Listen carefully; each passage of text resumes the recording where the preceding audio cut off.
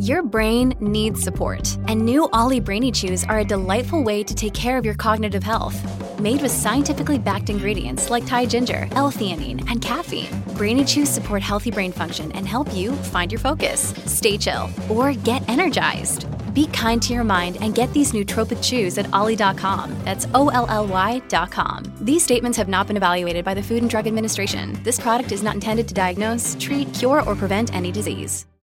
Hello, everybody. This is Marshall Poe. I'm the editor of the New Books Network. NBN listeners like to read books and buy them. So we thought we'd tell you that right now, our friends at Princeton University Press are having a remarkable site-wide sale. You can get 50% off books, including ebooks and audiobooks, with the code 50, F-I-F-T-Y, at checkout until May 31. You can save some real money on Princeton University Press books. I encourage you to go there and check it out. Welcome to the New Books Network. Hello and welcome back to the New Books in Indian Religions podcast. I'm your host, Dr. Raj Balkaran, and today I have the pleasure of speaking with Dr. Vijaya Nagarajan, who is Associate Professor at the Department of Theology and Religious Studies, and also part of the program in Environmental Studies at the University of San Francisco. We'll be speaking about her brand new 2019 OUP publication entitled Feeding 1,000 Souls. It's lovely to have you on the podcast. Welcome. Oh, thank you. And it's delightful to be here with you. Indeed. Now, we probably should state at the outset that this podcast, it just so happens that I was already in conversation with Vijaya about coming on the podcast, but it's officially part of a 3-part series where we'll be talking about this AAR, American Academy of Religion panel called New Books in Hindu Studies, which happens to be the previous name of this podcast. And Vijaya's book will be compared to Leah Comeau's Material Devotion in a South Indian Poetic World. We've already done a podcast for Leah's book, and now we're doing Vijaya's. Have I misspoken? Is that correct? Yes, that's correct. That's correct. Yeah. Fantastic. I believe there's another book as well that's on the panel. So that's why I don't have the full. There is indeed. There's Shankar Nair's Translating Wisdom. I've just interviewed him. Oh, great. His book is being compared to Patton Burchant's Genealogy of Devotion. So it just worked out that of the ones being compared, I had a previous one already, and one of you was newly interviewed. So it should be an interesting panel indeed. Yes. Now, aside from this panel, let's zoom in on your book. Your book is about a very specific phenomenon. What's your book about? The book is about a popular women's ritual art tradition called the Kolam, which is spelled Kolam, and it's a Tamil word that means beauty and form. And it's a practice that's performed. It's hard to count how many people, but I would, because so many Tamil women do it, I would approximate, millions of Tamil women do it every morning throughout the state of Tamil Nadu and also wherever Tamils have migrated throughout the world. And it's made with rice flour, and it's done in the old days. It was not such old days, but like 30 years ago when I started looking at this, it was done early in the morning before sunrise. And it could take anywhere from 2 minutes to 3 hours. And they're just beautiful geometric and figurative rice flower designs to honor the goddess Lakshmi and to honor the goddess Bhudevi and many, many other reasons. So my book is really a kind of, I think of myself as a translator in a way.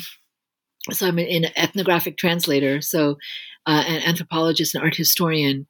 And I really spent many years in India, in Tamil Nadu, traveling to villages and towns and cities and getting up early in the morning and interviewing women throughout the day on this practice.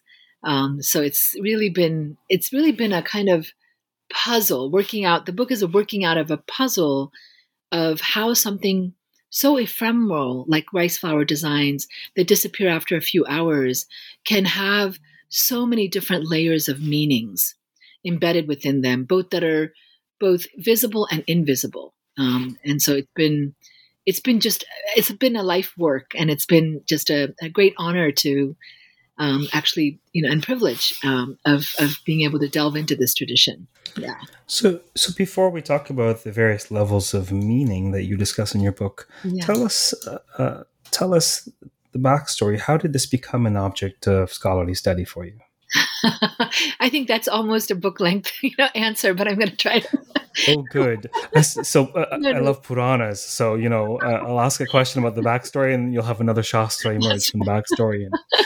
I mean, my first chapter is actually the backstory, because I wanted people, especially future scholars, to understand how kind of happen chance and serendipitous, like something that comes into your hands or you pay attention to, or something that's been invisible that you have had as embedded in your landscape in your childhood, and that you've always been asking the question of why. But then in order to be able to answer that question, why, you have to run into certain figures and people, and then it's like a gigantic weaving, But really, I would say, I was born in India in a village called Yanangudi in Tanjavur district, and then was raised in New Delhi and Washington, D.C. back and forth as a child, and then immigrated officially as a teenager.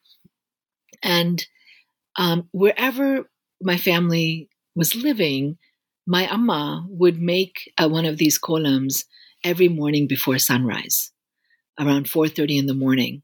So I would hear her open the door. I would hear her, and this was in Maryland, in suburban Maryland, with snow falling in the winter, and she would not skip a day, unless there were ritual reasons to skip that day. And so it just really moved me deeply, to see my grandmother and my aunts make it in our ancestral village, my mother make it in front of our government flat in Delhi, and then our suburban townhouse in Maryland. And so I always wondered, why does my mom do this every morning? What compels her to do this? But it was really, really later in my 20s that I ran into a philosopher named Ivan Illich, who wrote a beautiful book called H2O and the Waters of Forgetfulness. And he asked me, he was working on it was back then in the 80s when people were working on index cards, and those scholars still do that. But so he had an index card on the Kolam. And after dinner in Claremont, there was a whole group of us, and he said, Vijaya, can you tell me something about the Kolam? And I said to him, and I'm embarrassed that I said this at the time, I said, oh, it's just something my mother does. There's really nothing to say about it. But, if you want to ask me questions, I'll show you one tomorrow morning, and then you can ask me questions. And we ended up talking for 4 hours. He asked me tons of questions. I couldn't answer any of them. But that was a kind of seed that was planted on top of my own seed of the question of why, on top of the seed of witnessing my mother making it, all my life. And it really, it really brought, and then the Smithsonian, I was invited by the Smithsonian for the Festival of India in 85 to organize my mother and myself to do Kolam as part of this. It's one of the main exhibits on the mall. And that was really fascinating to try to do the research. There was hardly anything written on it. So I really had to do a lot of oral interviews of Tamil women in the Washington, D.C. area. And I became a feminist when I was 12 in 1973, and an environmentalist around the same time. And I just, my feminist ires were aroused. I was like, why is there no book written on this, of a women's ritual practice that's done by many Tamil women? But it wasn't until a few years later that I made it the topic of my dissertation in South Asian Studies at UC Berkeley. I came in with 2 topics, but my first semester, Professor Joanna Williams in art history was teaching a seminar on Ananda Kumaraswamy.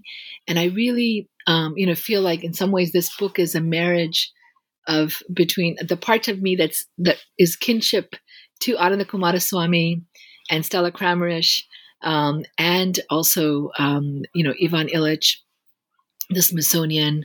And so it's like really a blend of all these different influences, and Chandralekha also.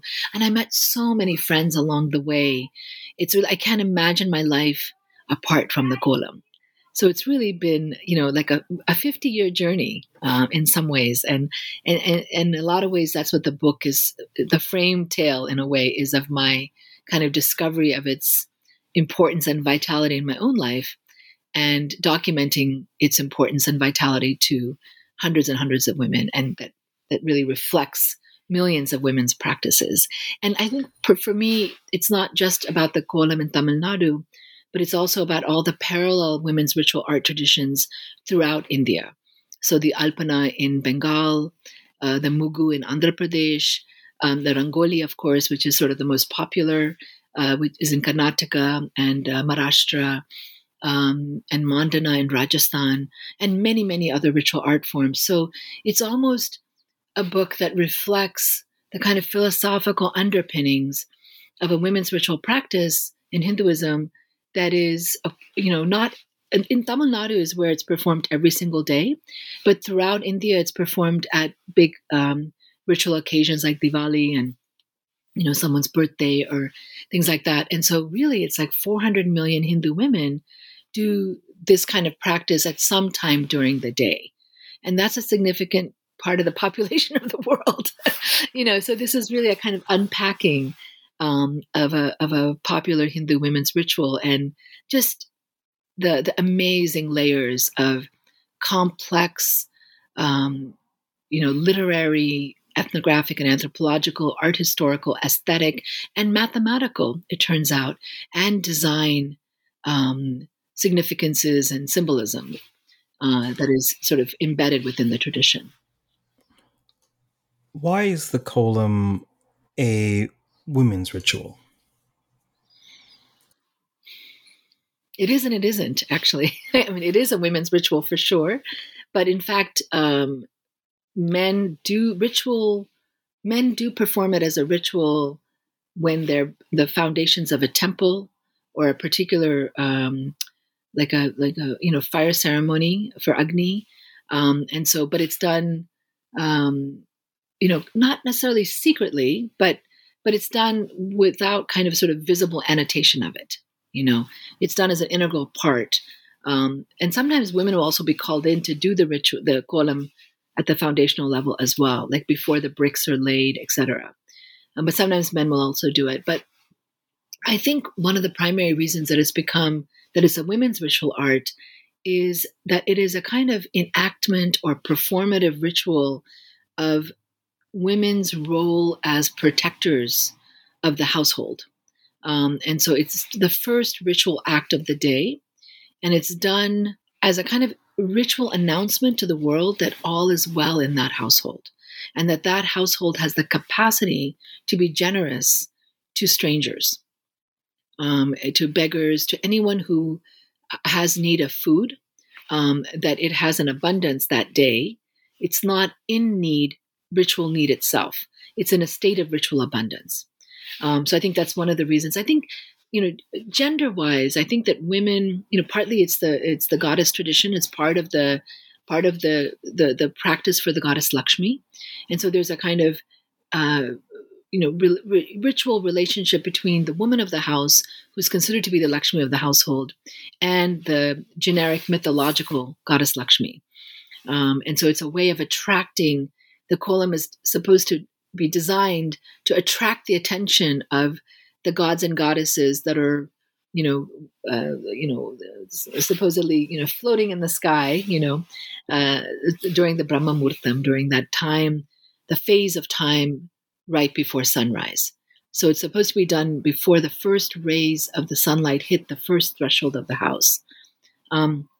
It's also done, as I mentioned a little bit before, that it's done as a practice to honor the goddess Bhudevi and Bhumadevi, the earth goddess. And the idea is that there are so many actions that we do as human beings throughout the day that offend her, that hurt her, that cause her pain, that this is a kind of, before we do it, a kind of acknowledgement that we are hurting you and forgive us. So I think there's a kind of, gender relation link between sort of the mythological divine female figures and the kind of divinized female householder. that gets articulated through this practice. So it's a kind of bridge making. I would also say that, in some ways it's at another level, it's a boundary marker between the ritual status of the household and the public space, or what I would call the commons, which is another part of my work. But so I think it's also an interesting threshold container. So that's a long answer to your question. I've said it before, I'll say it again. It's always about the scenic route, and my questions are always meant to be generative. I always ask these naive questions to see what will come. And one such question is something you touched on in passing, and it's, why is your book called Feeding 1,000 Souls? Thank you for asking that question. We all spend quite a bit of time figuring out what the title should be. And so I played with a lot of different titles. Feeding 1,000 Souls, each of the chapters is constituted around, besides the frame tales of the introduction and the epilogue, around one of the reasons that women gave me for making the Kolam. And Feeding 1,000 Souls is the next to last chapter of the book. And part of the reason is because women would often say, give me all these, the usual reasons, Lakshmi, Bhudevi, and all kinds of other reasons. And then they would say, but the real reason we do the Kolam is to feed 1,000 souls. And what that referred to is that it's because it's edible art. It's literally made out of rice flour, traditionally. Of course, we have the plastic stick-on kolams now. We have stone of flour. But, and this is where the elder women would bemoan to me. They'd say, the younger generations don't understand why the kolam is made, because if they understood it, they wouldn't, offer a design that's not edible. So the reason is the following, that the idea is that the kolam would feed 1,000 souls, that a Hindu householder is required to feed 1,000 souls every day. And how do you do that? If you're a big king, you can feed 1,000 souls, 1,000 human souls. But it's just as good for your sort of positive karma accumulation to feed 1,000 animal souls. And literally after a few hours, or during the few hours, the kolam is consumed, is eaten by ants, birds, squirrels, earthworms. And you'll see like holes coming up from the earth of animals coming up and eating and then going back down. And I could have left it at that because that was a very beautiful explanation.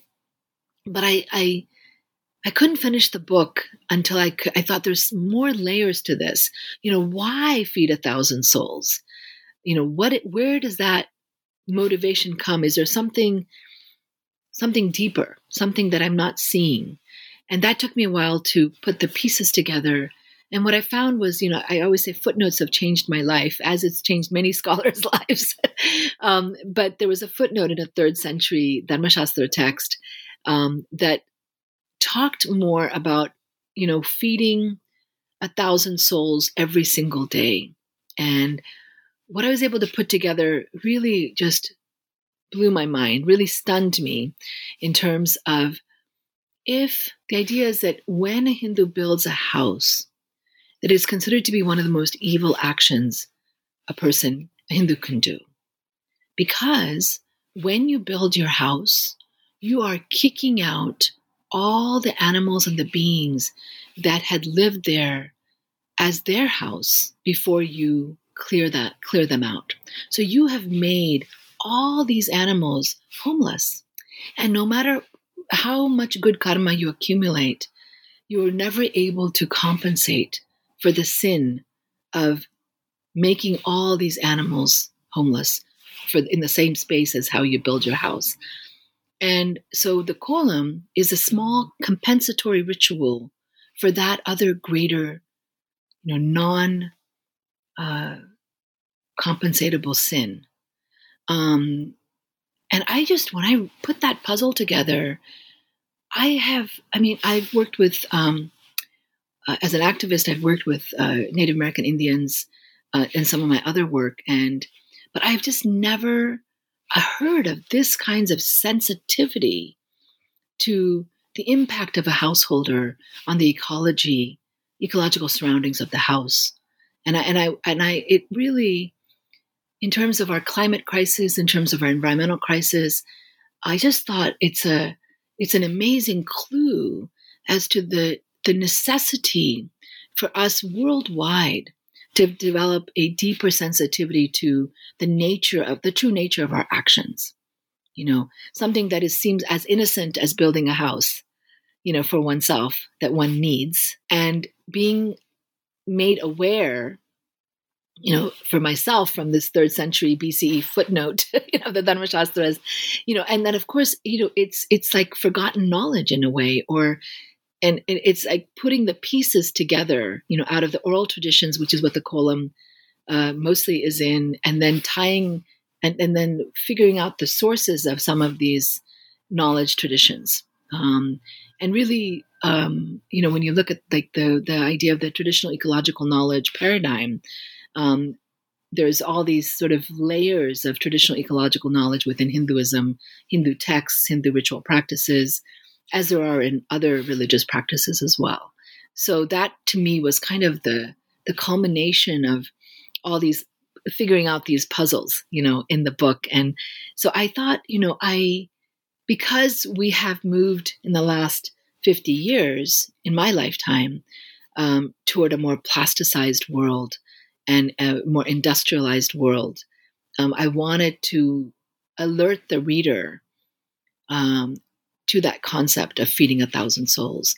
And really, I hope that, students, readers, and the general public, that this book can help us become more sensitive to the world around us and the actions that we do on the world. To me, it's like both a literal action, literal sort of uncovering of the knowledge, and can be used as a metaphoric tool for us as human beings at this moment in human history. And that's where I think the Kolam is just astounding to me in terms of its layers of embedded knowledge. It's internalized wisdom, really, in action. Yeah. What are some of the other significations? What are some of the other significations or meanings implicated in the Kolam? Yeah, that's a great question. So each of I'll just, it's almost, Actually, sure. Just go through the chapters. Sure. Yeah. I will just read the titles, just so a reader knows. So the second chapter is called Following Lines of Beauty, and that's really my ethnographic journey. But chapter 3 is on rituals. So it's really trying to understand, how does the Kolam operate in terms of its class of rituals? What are some other rituals that are like henna, that are parallel to this ritual form? And then thresholds is really a mapping of the Kolam through sacred time and sacred space. So when and where are the Kolams made and why? So that's a kind of mapping of that. And then Andal, one of my discoveries also early on, Andal, one of the Bhakti poetesses from the 8th century, 9th century, is the first Tamil literary text that mentions the Kolam, not as per se the Kolam, but it's called mandala in that context. But it's clearly referred to a threshold design. It doesn't talk about rice flour. It talks about it being made out of sand. So that's very interesting. So that's kind of the first, because I looked at ancient Tamil Sangam literature as well to see if there were any references to the Kolam. And there are many references to the word Kolam, but they mean form and not the practice of the Kolam itself. And so the first actual reference to a threshold design is Andal's mentioning of the mandala, which is, of course, a Sanskrit word. So we have mandalas, of course, much earlier in Sanskrit literature. So Andal is that chapter, and she has, poetic references. So I analyzed the context in which, and the metaphoric resonances of the mention of the Kolam. And then the next chapter is on the design. So I found all these different rivers of designs in the Kolam, figurative, geometric, and, so all those different kinds. And then one of the surprising things for me was the mathematics of the Kolam. So for the last 50 years, there's been many computer scientists and mathematicians who've explored certain genres, certain rivers of design, especially the Pulli Kolam, not the Katta Kolam, the Pulli Kolam, which is laying down a grid of dots and having one continuous line crossing around each of the dots without crossing each line more than once. And those design traditions have been used by computer sciences for study of fractal grammars and all kinds of different infinity, symmetry, etc. And so there's a whole, I have boxes of articles. There's actually somebody working on just the Kolam and mathematics, which I'm very grateful to. So this is really just a chapter to kind of initiate the reader of this whole world of ethnomathematics. And then I also discovered Kolam competitions. And so that's one of the ways that the Kolam, I think, stays very much alive. People are always asking me, is Kolam still done? And it is very much so, because at Margari Masam, between mid-December to mid-January, is the heyday of the Kolam making. And so people practice a lot in their notebooks. And there's a kind of informal competition and sometimes also formal competitions. So I look at 3 different competitions. And so that's a really interesting sort of idea of how does a Kolam competition rejuvenate itself continuously throughout the ritual year through these kind of subtle competitions between women on who's doing the best Kolam. And now there's competitions in women's magazines and newspapers, and they're almost like track team meets, like sporting events. And sometimes you'll have a men's competitive area as well. This is like an answer to your question earlier about, in terms of women and men doing it. And then the next 2 chapters are really about, the Kolam and ecology. So what does it mean in terms of having a tradition that has this ecological, symbolic underlying meaning? And what are the implications for actual actions of women and the community, in spite of having these ecological prescriptions or proscriptions embedded within them? And it turns out it's a more complicated issue. It's not that there's a one-to-one correspondence between doing a ritual for Bhudevi. Women are still throwing soiled sanitary pads over the fence, into the public areas on Bhudevi. So it's almost as if by asking for forgiveness, then you don't necessarily let it affect you for the rest of the day. It's like, I've already asked for forgiveness, so therefore I just carry on with my daily life, right? It's a compensatory action rather than a transformative action. So I analyzed that. And then I found that also kolams are done not just on thresholds, but it's also done during ritual times in front of trees, for example. And I found this, in the Adivasi areas in Tamil Nadu, among the Todas and the Irulas, and in the forests, in the Eastern Ghats. So that was also fascinating. And then there's also this whole tree marriage ritual as well. So I talk about that too. And so I'm really, and then the last chapter is a ritual of generosity, of feeding 1,000 souls. So I also analyze the kolam in terms of I see it as a ritual of generosity, of non-reciprocal gift giving. So it's not as if it's a part of the gift economy that doesn't expect something in return. And so you're giving to a beggar that you're not directly expecting a gift back. So it's your capacity for giving that is to strangers, really. So that's what I just sort of mapped out the whole, context of the book. Yeah. So it really touches anthropology, art history, aesthetics, mathematics. That's why it took me so long to do this book, because I had to almost learn each of those fields before I could actually write that chapter. Because the kolam I could have just written it as an art history focus, or a design focus, or an anthropological focus, or a mathematical focus, but a Sanskrit literary focus, or a Tamil literary focus. But I really wanted to do the whole compendium, so that took a while. It took a part of a lifetime. So from this both breadth and depth of study of the kolam, mm-hmm. What is it you hope folks would take away from this groundbreaking study? It's a beautiful question. I think first I want, this is an offering in a way, this book, for the hopeful continuity of the tradition. As far as we know, it's been going on since for 1300 years. And in some contexts, even from 1200 BCE, from Vedic rituals to the sun god. So it's a contribution toward the hope that it would continue for another 1,000 years, right? So that's part of it.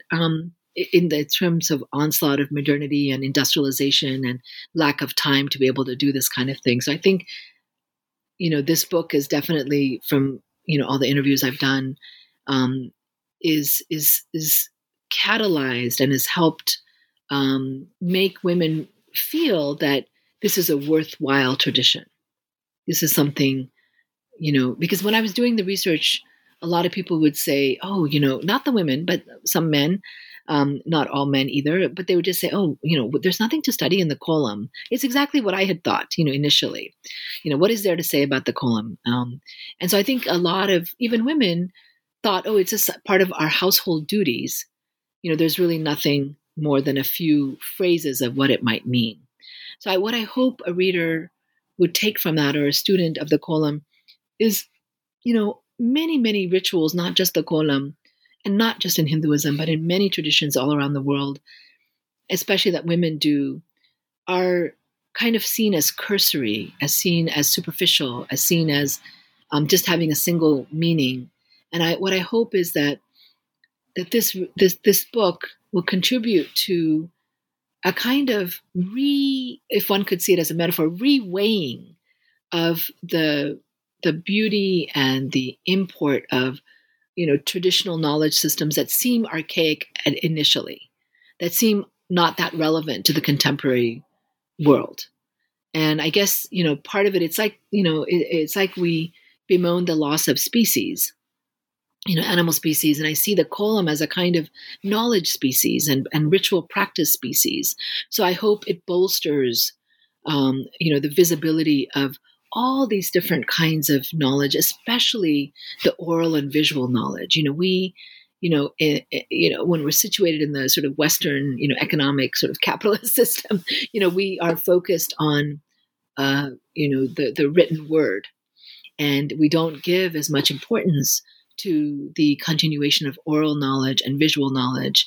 And, we tend to think of them as kind of superficial modes of holding knowledge. And I guess I hope this book reveals that there's, encyclopedias of knowledge in the Kolam practice. And I had 12 books of, worth of materials that I collected, over those years. So it's really, this is just the beginning, I see as, and I guess I also, I want the reader to see that, in order to solve the problem that we're in right now in terms of climate, that we have to reach into all the tools at hand. And we have tools at hand that we don't even realize that can help us see the world differently. And part of it is, I hope the Kolam, through the eye of the Kolam, I hope the reader can, feel a kind of empathy for themselves and the world to act in, more sensitive ways. So I don't know if that makes sense, but that's what I'm, Yes, that makes sense. At least to your current audience of one, and I'm sure to many more as this podcast will enter the black box of the internet. No, that makes a great deal of sense. Mm-hmm. A number of musings came to mind as you were sharing the hopeful significance or impact of this book. And just by happenstance, right before this call, I got off of a call, a Zoom call, an online tutorial for a course. Mm-hmm. The course was at an online school that I set up called the School of Indian Wisdom. Mm-hmm. And precisely that point some students were making, the the what's the word? The thirst for an appreciation of other modes of knowledge, oral traditions, Yeah. etc., etc. And there's so many mindsets and worldviews encoded in what we study, and there's so many ways in which we can enrich our own seeing power Mm-hmm. through these unassuming quote unquote rituals. What comes to mind is, in modern parlance, the word ritual it obviously can be most often a mechanical act. It's of the profane, of the sacred. It's a Mm-hmm. secular ritual, brushing one's teeth, and there are people who engage religious rituals in that manner. Mm-hmm. And yet, upon closer introspection, there's so much meaning, significant. Like there's so much behind why this has been kept around Mm-hmm. for centuries Mm-hmm. uh, and beyond. And so it is a fascinating way to. The Kolam is this beautiful kaleidoscope into culture, into culture. Yeah. And it also bespeaks the extent to which one specific phenomenon can be implicated in so many layers of the human experience. Yeah, exactly. Yeah, and I think it's a kind of counterweight to me of, in terms of the Western epistemological traditions of disciplinary boundaries. Um, people talk about interdisciplinarity of 2 fields, or 3 or something, but this is like 7 fields, This book, I had to really jump over a lot of fences, and figure out, okay, I need to get this knowledge. I need to understand how the Kolam, in order to understand the Kolam better, because that's where the women were leading me, the Tamil women that I was interviewing. So, and in conversation with. So I think, to me, part of the problem that we're in, as much as there's been so much beauty and wisdom and, unlayerings of knowledge in the scientific method, and in the scientific worldview, which I totally espouse, which I totally support. And I would say that the deep, single-minded focus, like even when we're doing a PhD thesis, I remember describing to my mom, who's mostly in the oral tradition, she said, "What is a PhD?" And I said, "Well, it's like looking at a carpet and taking one string of one section and really looking at it for some years." And then she was like, "Well, what happens to the rest of the carpet?" And I said, exactly. That's precisely, in a way, the epistemological break that happened, with the last 500 years, that we have kind of unhooked, specific, deep knowledge that we need to understand, but without, having the wherewithal to connect it to all the fields of action that it is naturally connected to, right? So then we see it in isolation, and we cannot see the impact of that particular, whether it's whether it's DDT. We can't even. It seems radical to just record the impact of DDT, on the surrounding systems, because the way that we've been taught to see is through the narrow discovery of DDT, right? So then we're not, and that's why Rachel Carson's book, Silent Spring, was such a huge breakthrough, because she was able to, as a naturalist, was able to jump across those borders. So I guess, to me, like for us, with the tremendous deadlines we have in terms of climate, it's imperative for us to be able to hold the beauty of the specific knowledge, because I couldn't have done the Kolam book without that focus, without that single-minded, focus. So I also really respect and appreciate that tradition and that way of knowing. But I think at the same time, simultaneously, we need to keep hold of the embeddedness of that knowledge within the circles of knowledge making that it's located within. Because without doing that, we're doing a disservice to the specific knowledge itself and our own ability to see how things are connected to each other. Well, there's this much of what you say resonates in different ways. There is this tension between, staring at, one leaf off of one twig off of one branch over the tree and having no clue if you're in the Amazon or if are you on the coastal side of the rainforest? Are you which cardinal direction you're in? What time of day it is? So it's required of us, right, as part of the production of academic knowledge to focus in and examine closely. And nevertheless, I think the most insightful and brilliant scholarship are the ones that pan in and take a look at the twig and take a look at whatever it is, the ladybug or whatever, and yet are able to still locate that into a larger flight pattern, into a larger ecosystem. But it's difficult because naturally, it seems to me, folks tend to be very detail oriented, nitty gritty, or folks tend to be more conceptual or big picture, and then to get that balance right can be difficult. So it's a fascinating tension that I'm sure will come up in many a dissertation and book beyond this conversation for many a soul. Yeah. Is there anything else about the study that you wanted to mention before we close for today? I think that I find for myself in the sea of where we're located in human time and history at this moment, that the Kolam is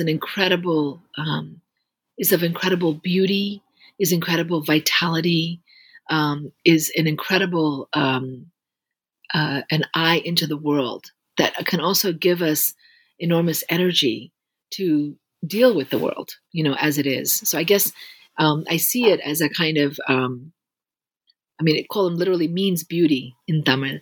And so I think, how do we keep the presence of beauty within us and around us, at the same time recognizing all the chaos and the disasters around us?